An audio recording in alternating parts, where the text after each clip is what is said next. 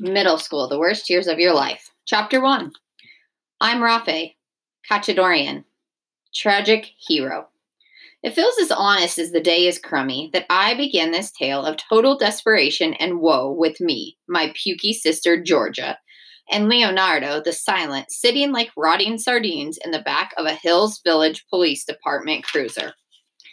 Now, there's a pathetic family portrait you don't want to be a part of, believe me. More on the unfortunate village police incident later. I need to work myself up to tell you that disaster story.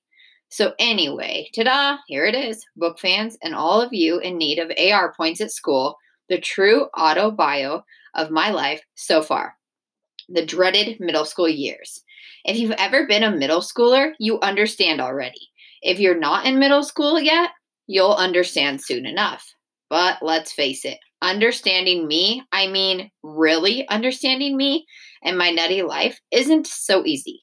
That's why it's so hard for me to find people I can trust. The truth is, I don't know who I can trust. So mostly I don't trust anybody, except my mom, Jules. Most of the time anyway. So let's see if I can trust you. First, some background. That's me, by the way, arriving at prison, also known as Hills Village Middle School, in Jules' SUV. The picture credit goes to Leonardo the Silent. Getting back to my story, though, I do trust one other person.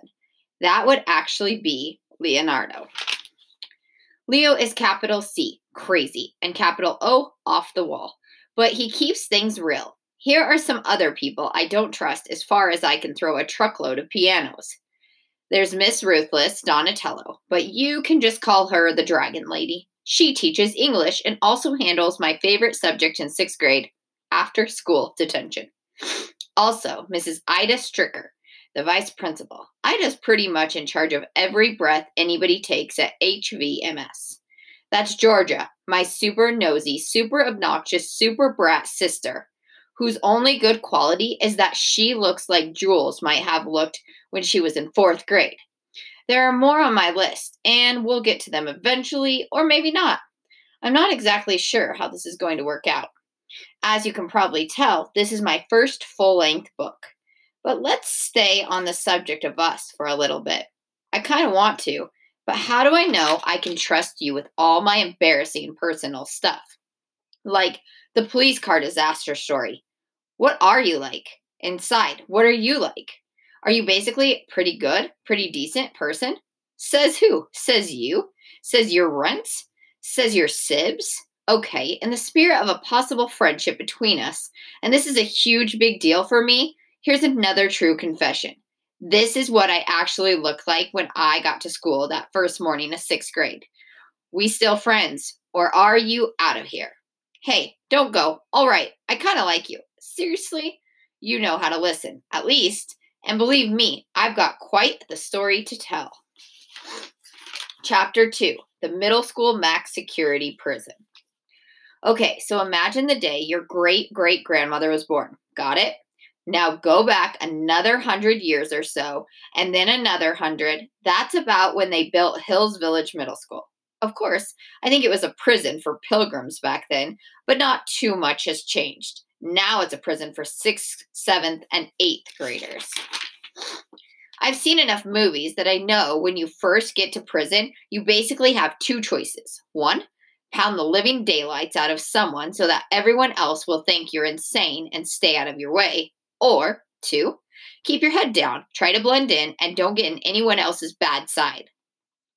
You've already seen what I look like, so you can probably guess which one I chose.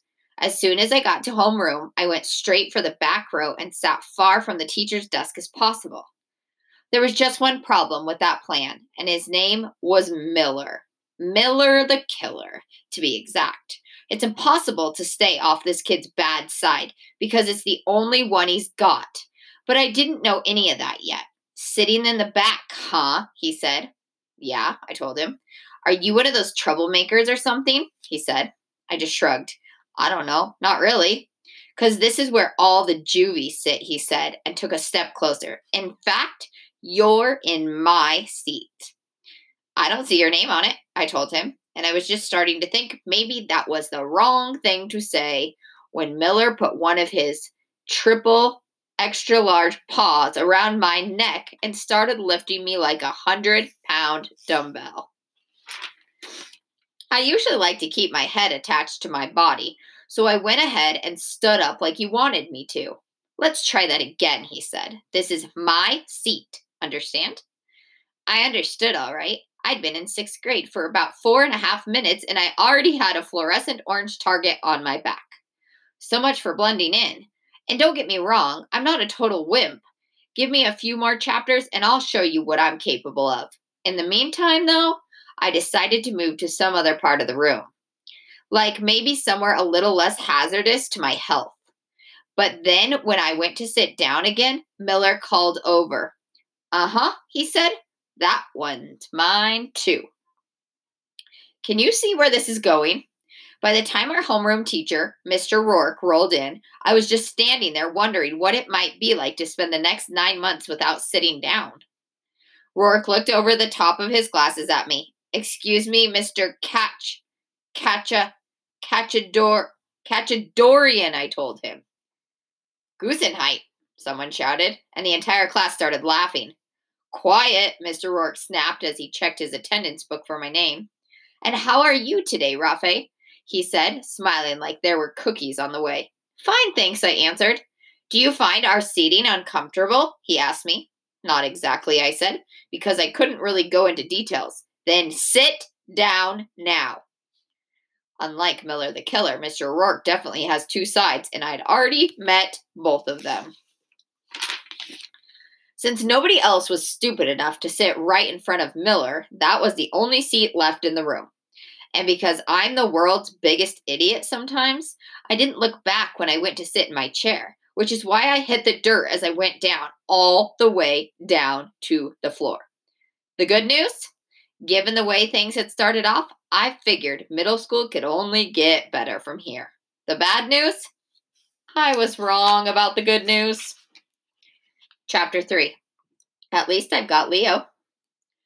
Do you remember that nursery rhyme about Jack Sprat and his wife? How neither of them ate the same thing, but between the two of them, they got the job done? Same deal with me and Leo, except the fat and the lean are words and pictures. Make sense? I do the talking and Leo takes care of the drawing. Leo speaks to me sometimes, but that's about it. Conversation just isn't his thing. If Leo wanted to tell you your house was on fire, he'd probably draw you a picture to let you know. The guy is about as talkative as a giraffe. Oh, I've got 1,000 of them, ladies and gentlemen. Say hi, Leo. Hello. See what I mean? Besides, if it's true that a picture's worth 1,000 words, then my buddy Leo has more to say than anyone I've ever met. You just have to know how to listen. Bottom line, Leonardo the Silent is my best friend at Hills Village or anywhere else. And before his head gets too big to fit through the door, I should say there's not a whole lot of competition for that title. I'm not exactly what you might see in the dictionary when you look up popular, which brings me to the next thing that happened that day. Chapter 4. Rah, rah, rah, yada, yada, yada. After homeroom, they'd usually ship us off to first period, but today was special. There was going to be a big school assembly to kick off the year, and everyone was all excited about it. Of course, by everyone, I mean everyone but me. They herded us all into the gym and sat us down on the bleachers. There was a podium on the floor with a microphone and a big sign on the wall. Welcome to HVMS. The principal, Mr. Dwight, got up and spoke first, after a speech that went something like, welcome, blah, blah, blah, blah, blah, blah, blah, blah, blah, blah, blah. Without further ado, blah. He brought out the cheerleaders, who brought out the football, soccer, and cross-country teams, who brought everyone to their feet yelling and screaming. Of course, by everyone, I mean everyone but me. The only things missing were the circus tent and a couple of dancing elephants. After that part, Mr. Stricker announced that anyone who wanted to run for student council representative should come down to the microphone and address the assembly. 5 or 6 kids from every grade stood up like they'd been expecting this. I guess Mr. Rourke might have said something about it in homeroom, but I'd been too busy waiting for Miller to drive a pencil through the back of my neck. I hadn't paid attention to too much else. They started with the sixth graders first. We heard from two bozos who I didn't know, then a guy named Matt Krishik, who ate his own boogers until fourth grade, and then, "Hi, everyone, I'm Jeannie Galetta." About half of the sixth grade and even some of the seventh and eighth graders started clapping right away. She must have gone to Millbrook Elementary because I'd never seen her before. I went to Seagrave Elementary, where we chased rats in gym class and most of the kids got free lunch, including me. "I think I'd be a good class representative because I know how to listen," Jeannie said, "and there's nothing more important than that." I was listening. She was pretty for sure. She had the kind of face that you just want to stare at for as long as possible. But she also seemed kind of cool, like she didn't think she was better than anyone else, even if she was. "I have a lot of good ideas for how to make the school a better place," she goes on. "But first, I want to do one thing." She leaves the mic and comes over, right in front of where I'm sitting. Then she looks straight at me and says, "Are you Rafe?" Suddenly, I'm feeling about as talkative as Leo, but I manage to spit out an answer. "That's me," I say. "Do you want to maybe split a large fries in the cafeteria later?" she asks. "Sure, I'm buying," I say, because there's a $20 bill in my pocket that I just found that morning. "No," she says, "the fries are on me." Meanwhile, everyone's watching. The band starts playing, the cheerleaders start cheering, and Miller the Killer chokes to death on a peanut M&M. Then I win the lottery, world peace breaks out everywhere, and Miss Stricker tells me that based on all my all-around awesomeness, I can just skip sixth grade and come back next year. "Rafi Kachadorian, please report back to Earth." "So I hope you'll vote for me," Jeannie was saying, and everyone started clapping like crazy. I never even heard most of her speech, but she definitely had my vote. Chapter 5. Those oh-so-cruel rules. The next girl to speak at assembly was Lexi Winchester. I knew Lexi from my old school, and she was a real nice kid. Still, Jeannie Galetta had my vote. Sorry, Lex. Once the speeches were over, I thought the assembly was done too. So, no such luck. Mrs. Stricker came back to the microphone and held up a little green book so everyone could see it. "Can anyone tell me what this is?" Stricker said. "Yeah," Miller the Killer mumbled somewhere behind me. "A complete waste of time." "This," Mrs. Stricker said, "is the Hills Village Middle School Code of Conduct. Everything you need to know about how to behave at school and how not to behave is right here in this book." A bunch of teachers came around and started handing out a copy to each student in the gym. "When you receive yours, open up to the page 1 and follow along with me," Stricker said. Then she started reading, really slowly. Section 1, Hills Village Middle School Dress Code.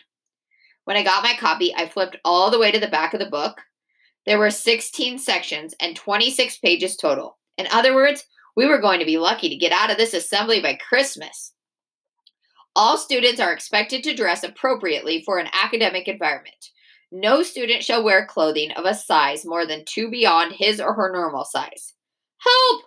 That's what I was thinking about then. Middle school had just started, and they were already trying to bore us to death. Please, somebody stop Miss Stricker before she kills us. She kills again. Leo took out a pen and started drawing something on the inside of the back cover. Stricker turned to the next page and kept reading. Section 2, Prohibited Items. No student shall bring to school any electronic equipment not intended for class purposes. This includes cell phones, iPods, cameras, laptop computers. The whole thing went on and on and on and on. By the time we got to Section 6, Grounds for Expulsion, my brain was turning into guacamole, and I'm pretty sure my ears were bleeding too. People always talk about how great it is to get older, and all I saw were more rules and more adults telling me what I could and couldn't do in the name of what's good for me. Yeah, well, asparagus is good for me, but it still makes me want to throw up. As far as I could tell, this little green book in my hands was just one long list of all the ways I could and probably would get into trouble between now and the end of the school year. Meanwhile, Leo was drawing away like the maniac he is. Every time Stricker mentioned another rule, he scribbled something else on the page in front of him. Finally, he turned it around and showed me what he was working on. Rules are made for breaking. All I could think was, when I saw the picture was, I want to be that kid. He looked like he was having a way better day than I was. And that's when I got my idea. My really stupendous, really, really big idea. It came on like a flash flood. This was the best idea anyone had ever had in the whole history of middle school. In the whole history of ideas. Not only was it going to help me get through the year, I thought it might also just save my life here at Hills Village. That was if I had the nerve to actually try it.